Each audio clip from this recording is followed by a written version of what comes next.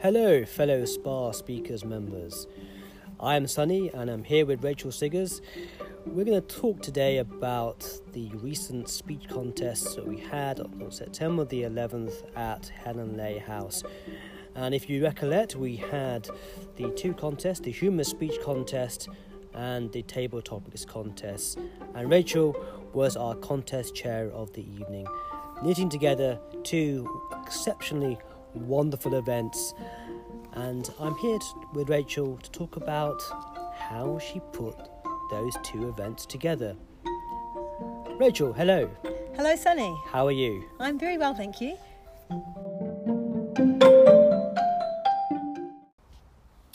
Rachael, I understand this was your second contest that you've organised. If I recollect, you organised a contest back in 2010. Is that right? That's right, Sunny. So, and just let's go back to 2010 and just remind our members of what you did in 2010. Was that two contests or one contest? That was just for one contest, and to be quite honest, I can't remember which one it was, and I'm not too sure, but it was an area contest, Right. Because we did put on food. So Kath at the time, she was president at the time, so in fact it might have been the second year I was with SPA Speakers, but she and I got together and we organised a buffet, and I did the chairing for one half of the contest on that afternoon. Right. So it was some time ago. It was some time ago. How did you feel about taking on the contest chair role this time? I felt quite excited, actually, just because of my recent experience in Norwich. I saw some people who were chairing the contest in a really enthusiastic way, and I wanted to have a go at bringing that enthusiasm to SPA Speakers. So, Rachael, you're referring to the District 71 finals of the International Speech Contest. That's right. And where you represented SPA Speakers and you went to the finals. I did get into the finals, yes. It's very exciting. And so it sounds like you wanted to replicate that experience, taking on board the experience from the International Speech Contest and translate that into the club by being the contest chair. That's right. And when I came back from the contest, I had spoken to the club that I would like to mentor somebody in the role of being contest chair. And on this particular occasion, because we needed someone to step in, I was very happy to do that. And on another occasion, I'll be happy to mentor another member when it was their first time, because I think it is a really good experience for any member to do as part of their leadership program. And indeed, when I did do it in the past, I got a tick for my leadership program towards my, remind me what they're called. Your probably your Advanced Leadership Bronze Award. That would be right. See, I knew Sunny would know what all the things are from being BPE last year. So that's right. So I took on that role especially to help me towards my Advanced Leader Bronze. Yeah, so fellow members, most of us are now all on the new Pathway platform of learning. But before Pathways, and there was a time indeed before Pathways, there was the old communicator and leadership streams of learning, the old paper manuals. And for the competent leadership manual, there was a requirement to organise a contest, to be a contest chair. So there was very much an incentive under the old manual system to get that tick, to get that sought after CL letters after your name. Now, currently with Pathways, there is no requirement, well, that has appeared as of yet at level 1, level 2 or level 3 to organise a contest. But it sounds like beyond, Rachael, there was that personal benefit of organising the contest. Can you think of what those personal benefits were? I think probably one of the biggest benefits is that feeling of organisation that you get of bringing everything together. I was confident with the delivery of it, and I knew there was background stuff that had to be done, so I worked with Sunny and with Pete, who's the VP at the moment, and Sunny, our president, to try and fill the roles. We're doing this at quite short notice, so they were very, very, very helpful in filling in the roles of the other members that we needed in terms of finding judges, finding timekeepers, and of course needing meet and greet and people in those roles for the evening as well. And I think when you're taking on the role of contest chair, it brings that whole picture to you of the team effort that's needed to put on the contest. So certainly, without those people in the background, then I wouldn't have been able to chair the contest on the actual evening. As far as the paperwork side of it, somebody in our club has done a very good job. I'm not sure who it is, but on Spa Speaker's website there are links which directly link us to pages on Toastmasters International and also some shortcuts. So to be honest, I feel I had a much easier job than I did in, let's say, 2011, 2012, because I literally said, yes, I want to do contest chair, clicked on the link, and there was all this information for me. So in a way, one of the things was called a cheat sheet. And I think, to be honest, it did help me cheat.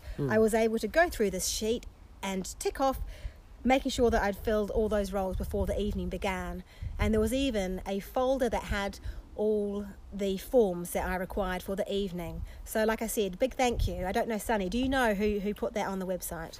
I'd like to say it was myself, but I'm afraid not. It was probably, I suspect, Jazz Carnola, one of our former presidents who worked on rebuilding our website. And on our website there is, as Rachel has pointed out, there's a whole suite of resources that outline the components of a contest. There's also the TMI resources found on the TMI International website, where a contest chair can download a zip file which will contain a manual, the rule book, and all the forms required for every single contest. Now, during the Toastmasters year, we have a number of contests. The Humourous speech contest and table topics are two of the four contests. The two others being the international speech contest and the evaluation contest. And one rule book covers all four of those contests. So it sounds like you very much benefited personally from the experience of organising the contest, giving you that macro picture of how a meeting is run, and also helping to tap into your already excellent organisational skills. What do you feel were the challenges of putting the contest together? I think the biggest challenge for me was time, because at the moment I'm trying to run my own business, and I was trying to establish in the same week this first music class of the school term. So I had those pressures, and printing the forms, which I chose to do myself, I thought this would be an easy job, but it took time to go through. So I think definitely the biggest challenge was time. And then people were very kindly offering help to me to sort the forms, but because I printed them and I knew where I wanted them to go, that was a task that I did want to do myself, just to make sure that I knew that every person who had a role had the forms they needed. And I hope that worked well on the night. It seemed to that people had the things that they needed.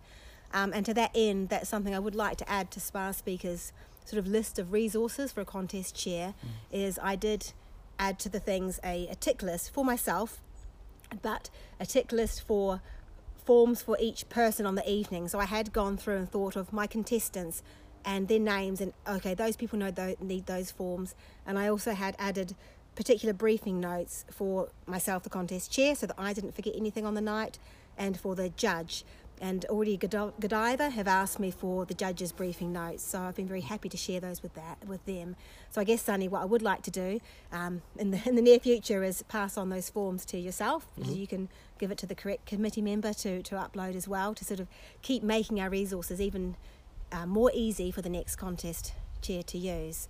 So definitely for me, it was just it did take time to do that.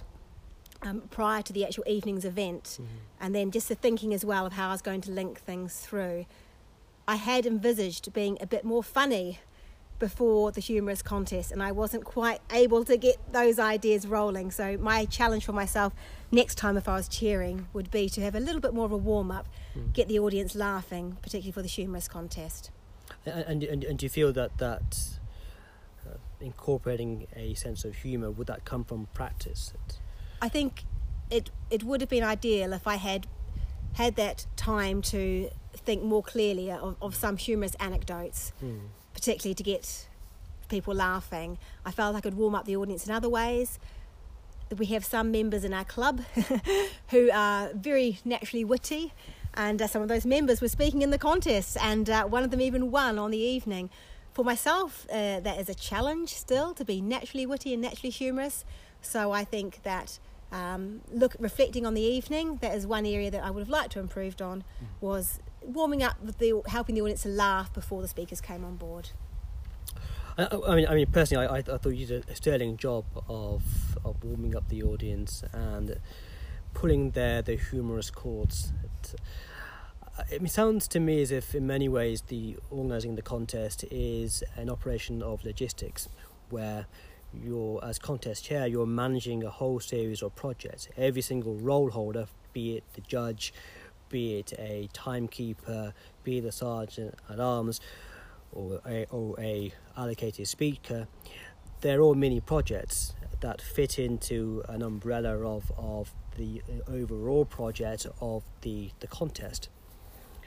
And to that end, it's about setting certain objectives for every single project. I think you've hit the nail on the head with that, Sunny. That's exactly what it is like. Mini projects within to create the whole finished project of the contest. And that takes time to stitch together. And I saw at the contest how you were able to essentially prepare a individual bespoke dossier for every single project, for every single role holder. So they had various instructions on the top of their clipboard with the required forms that they would have needed. For example, that might have been the tally sheet, or the time sheet, or the eligibility form.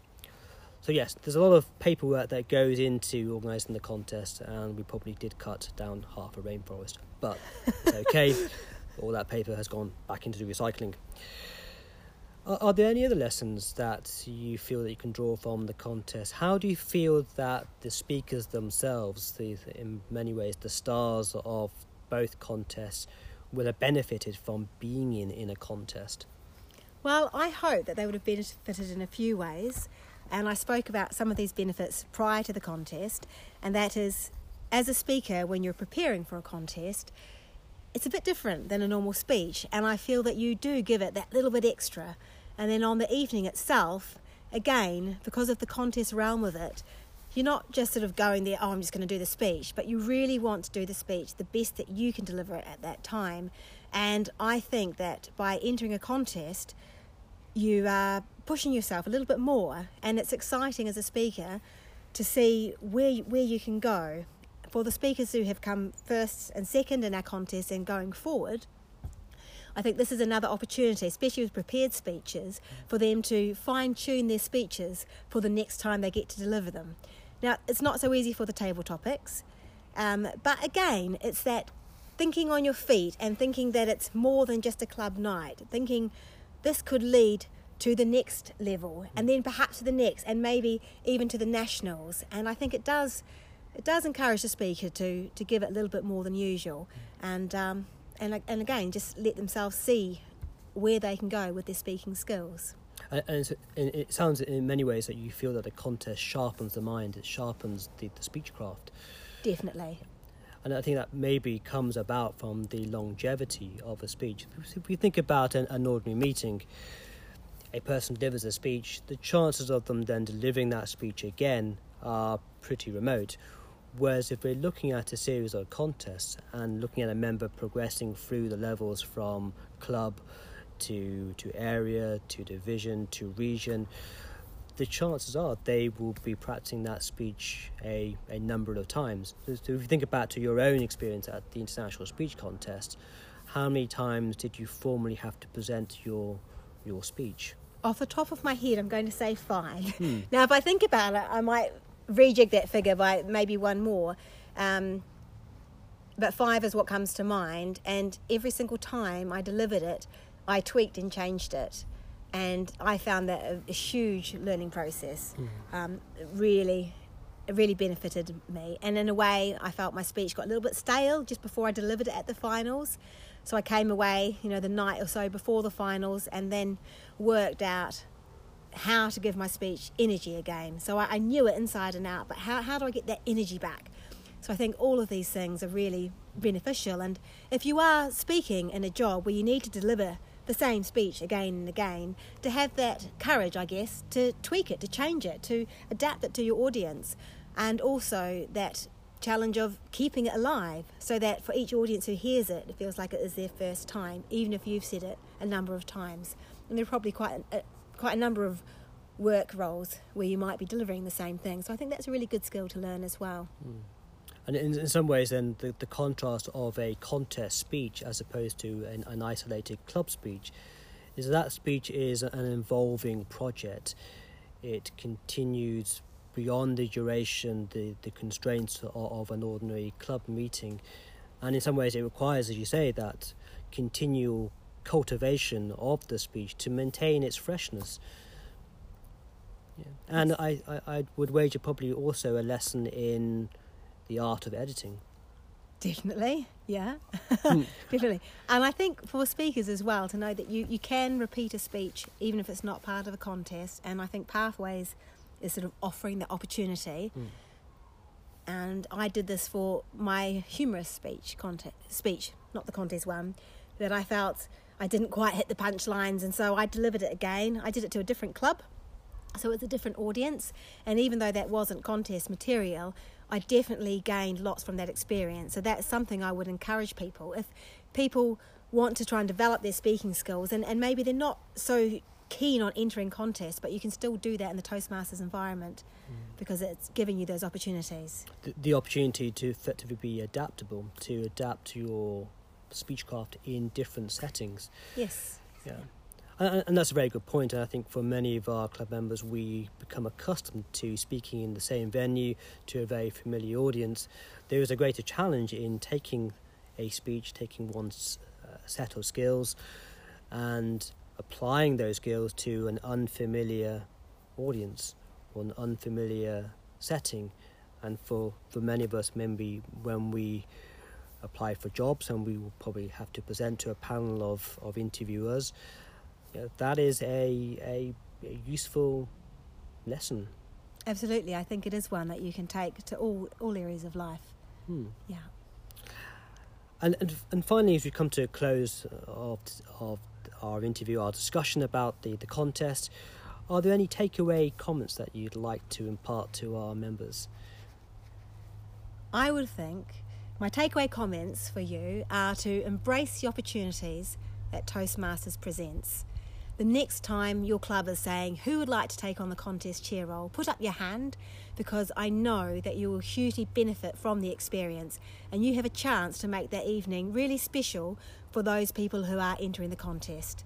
So I think it's a fantastic opportunity that would encourage everyone to take on at some point in their Toastmasters career. Is not quite the right word, but journey. In the Toastmasters journey. I like that, Sunny. So a great opportunity to sprinkle stardust and endorphins.